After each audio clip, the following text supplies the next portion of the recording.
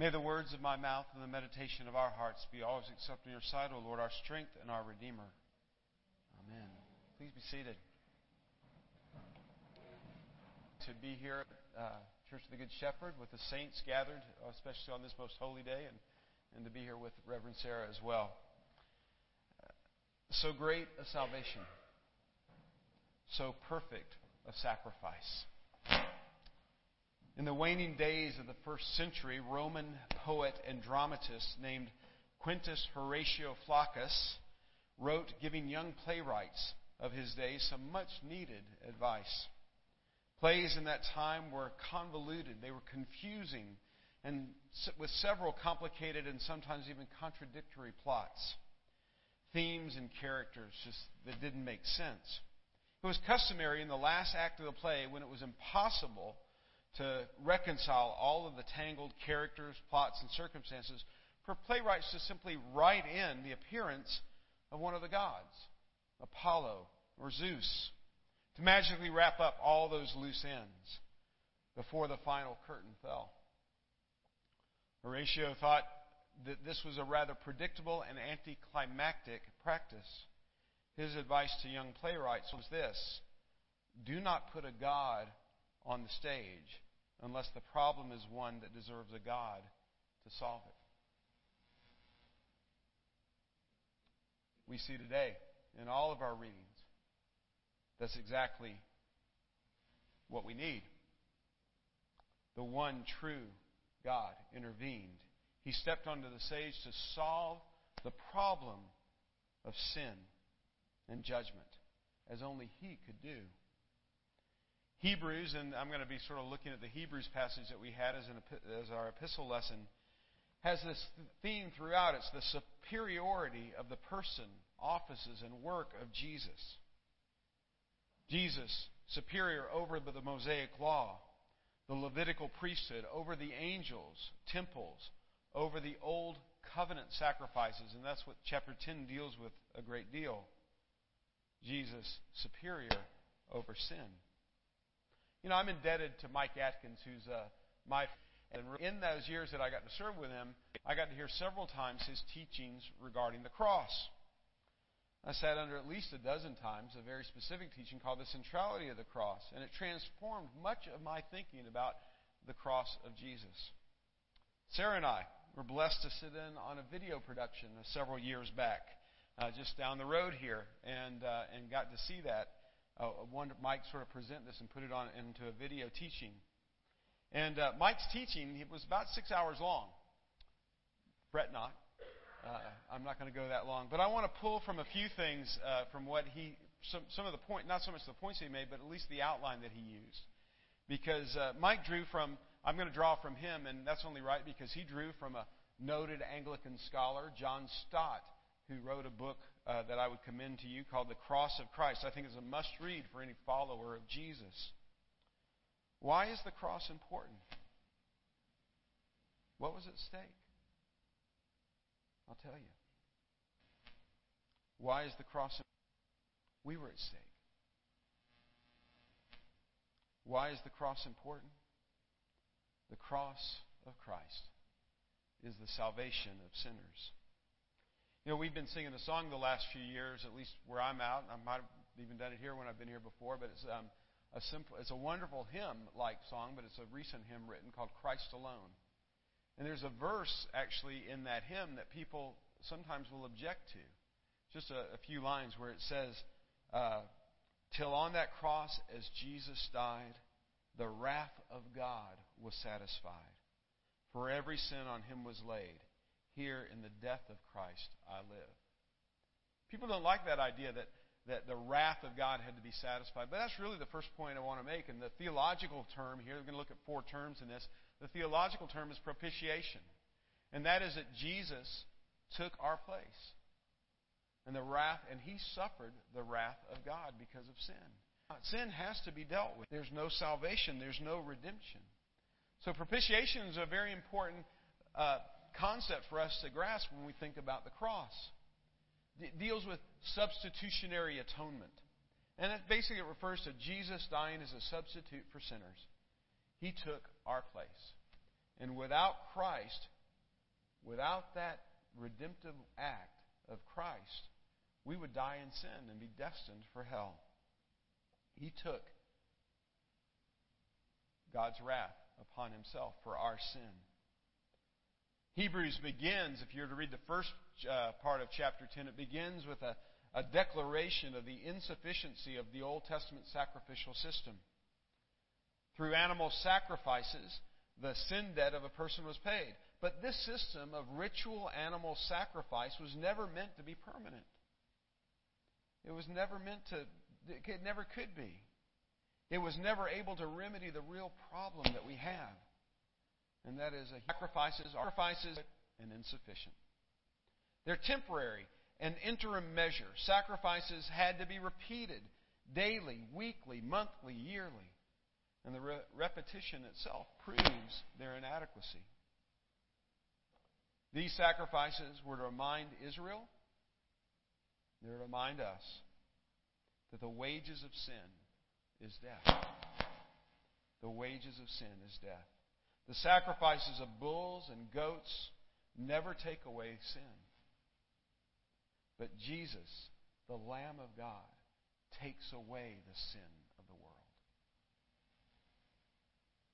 He took our place. Not only is He the Lamb of God, but you know this well here, He is the Good Shepherd who lays down His life for the sheep.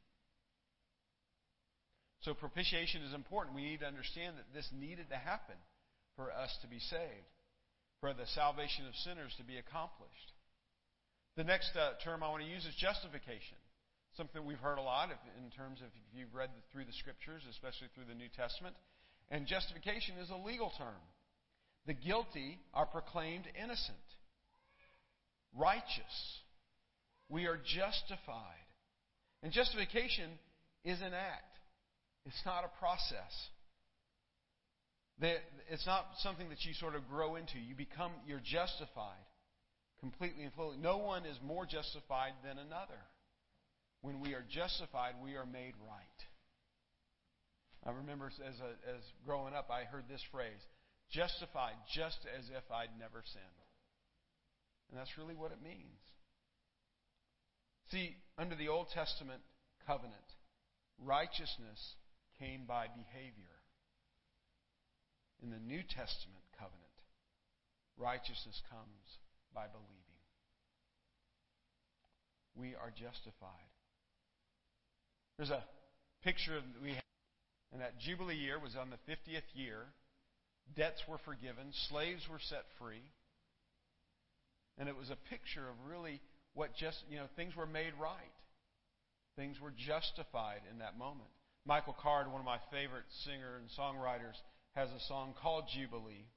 And it really sums up justification nicely in a little bridge of it. It goes, to be so completely guilty and given over to despair, to look into a judge's face and see a Savior there.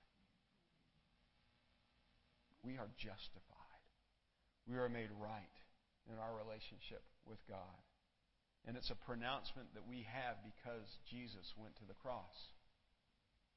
So not only does He take our place, not only are we justified, but we come to a place where we are redeemed. Redemption, that's a market term. The practice of reclaiming property by purchasing it.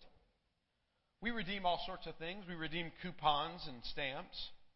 I think one of the movies, at least I see it regularly on cable, The Shawshank Redemption, is about an innocent man who goes to prison, and through this whole story, he comes about to a point of redemption, the Shawshank Redemption. His life is redeemed from prison. Yesterday morning, what has become a regular part of my Holy Week, at least the last 7 or 8 years, has been to attend what's called the Celebration of Prayer. It's a prayer breakfast on Maundy, Thursday every year, put on by the YMCA. And they bring in wonderful speakers. And yesterday, they brought in someone that name might be familiar to you. Her name is Elizabeth Smart. And she was kidnapped in 2002.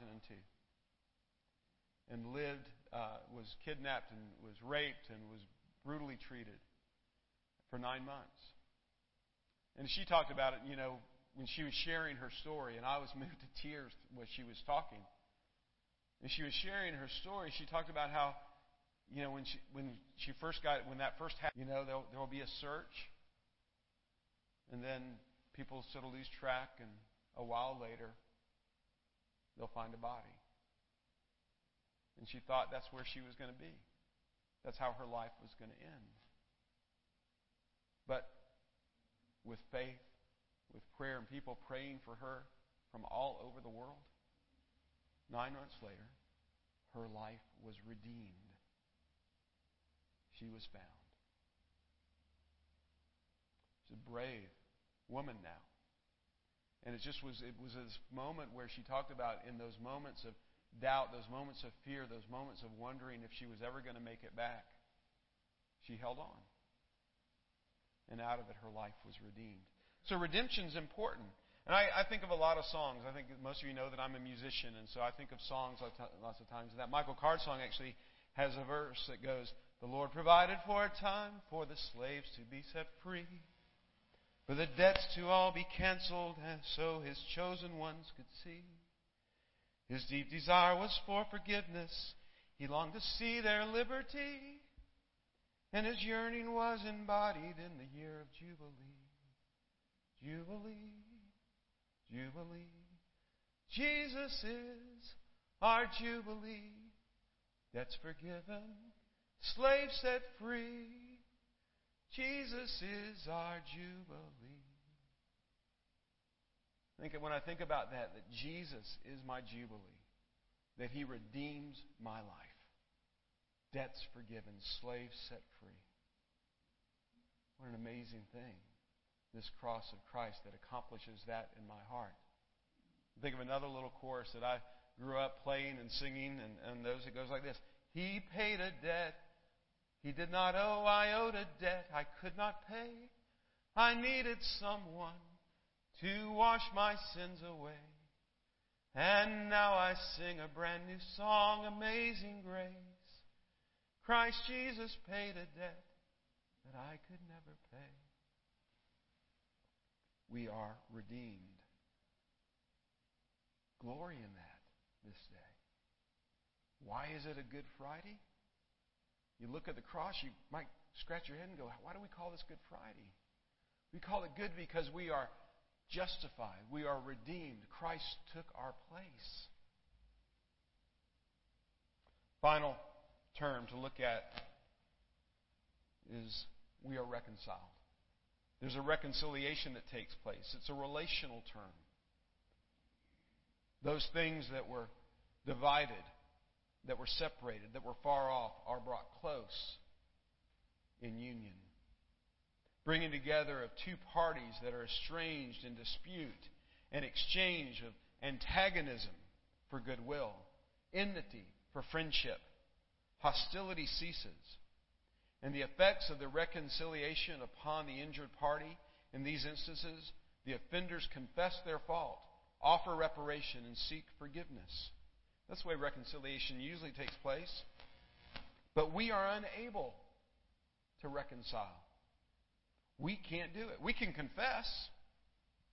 We can seek forgiveness. But we can't make reparations. Christ Jesus paid a debt that I could never pay. God does this in sending His Son. And at the cross I'm reconciled, and the gulf is bridged in Jesus. And the removal of alienation created by my sin happens, and that's the work of God. So we can talk about this idea of substitutionary atonement, of propitiation. We can talk about justification. We can talk about redemption. We can talk about reconciliation. But what does it all mean? In last verses that we heard read from Hebrews chapter 10, we see that to us, one is some responsibilities, and we also have some privileges. A couple of privileges that come to us. One is that we have boldness to come before the throne of God because of Christ and His cross. Well, that word there is really confidence. We approach the God of the universe not timid, not afraid of wrath, but with courage and joy, assured of our acceptance, like hopeful children, entering our Father's study for conversation, companionship, consultation and comfort. We have access to God's presence. Galatians 4 reminds us this way, but when the time had come, God sent forth His Son to redeem those so that we might receive adoption. And because we are sons and daughters, God sent forth the Spirit of His Son into our hearts, crying, Abba, Father. And so through God, you are no longer a slave, but you're sons and daughters. And if sons and daughters, then you're also an heir. See, we have closeness with God. We have intimacy with God.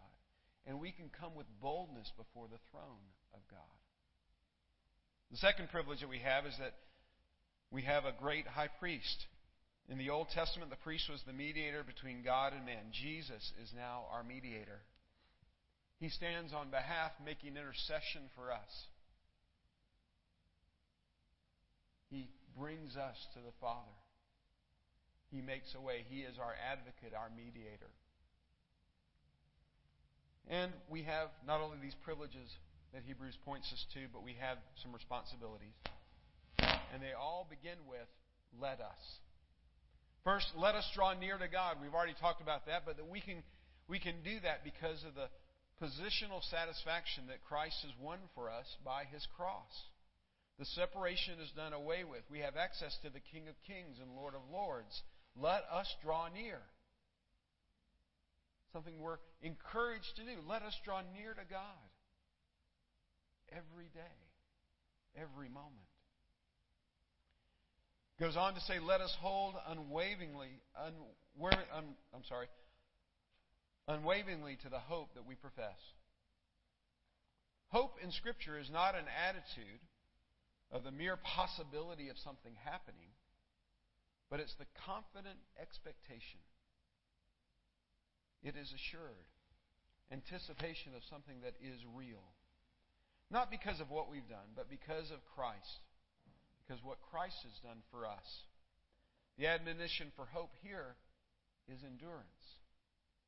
Let us hold on to the hope that we profess. I like this one. Let us spur one another on to love and good works. Love is the mark of a disciple. Love is what marks us out and makes us different from other people. And it's that love of God dwelling in us and working through us. Let us spur one another to love. To be generous and kind and compassionate. It is the mark of a disciple. Jesus said, they're going to know that you belong to me because of the love that you have for one another. Encourage one another. Be kind, be generous, be compassionate. Let us be known by our love. And finally, we're given this responsibility. Let us not forsake the regular assembling of the church. The church is referred to, we've had this throughout sort of the teaching of the church and through the tradition of the church, is referred to as the ark in this world, which takes us to our heavenly home. See, you need the church as a means of growing in Christ, of growing in your knowledge of the Lord. And the church needs you.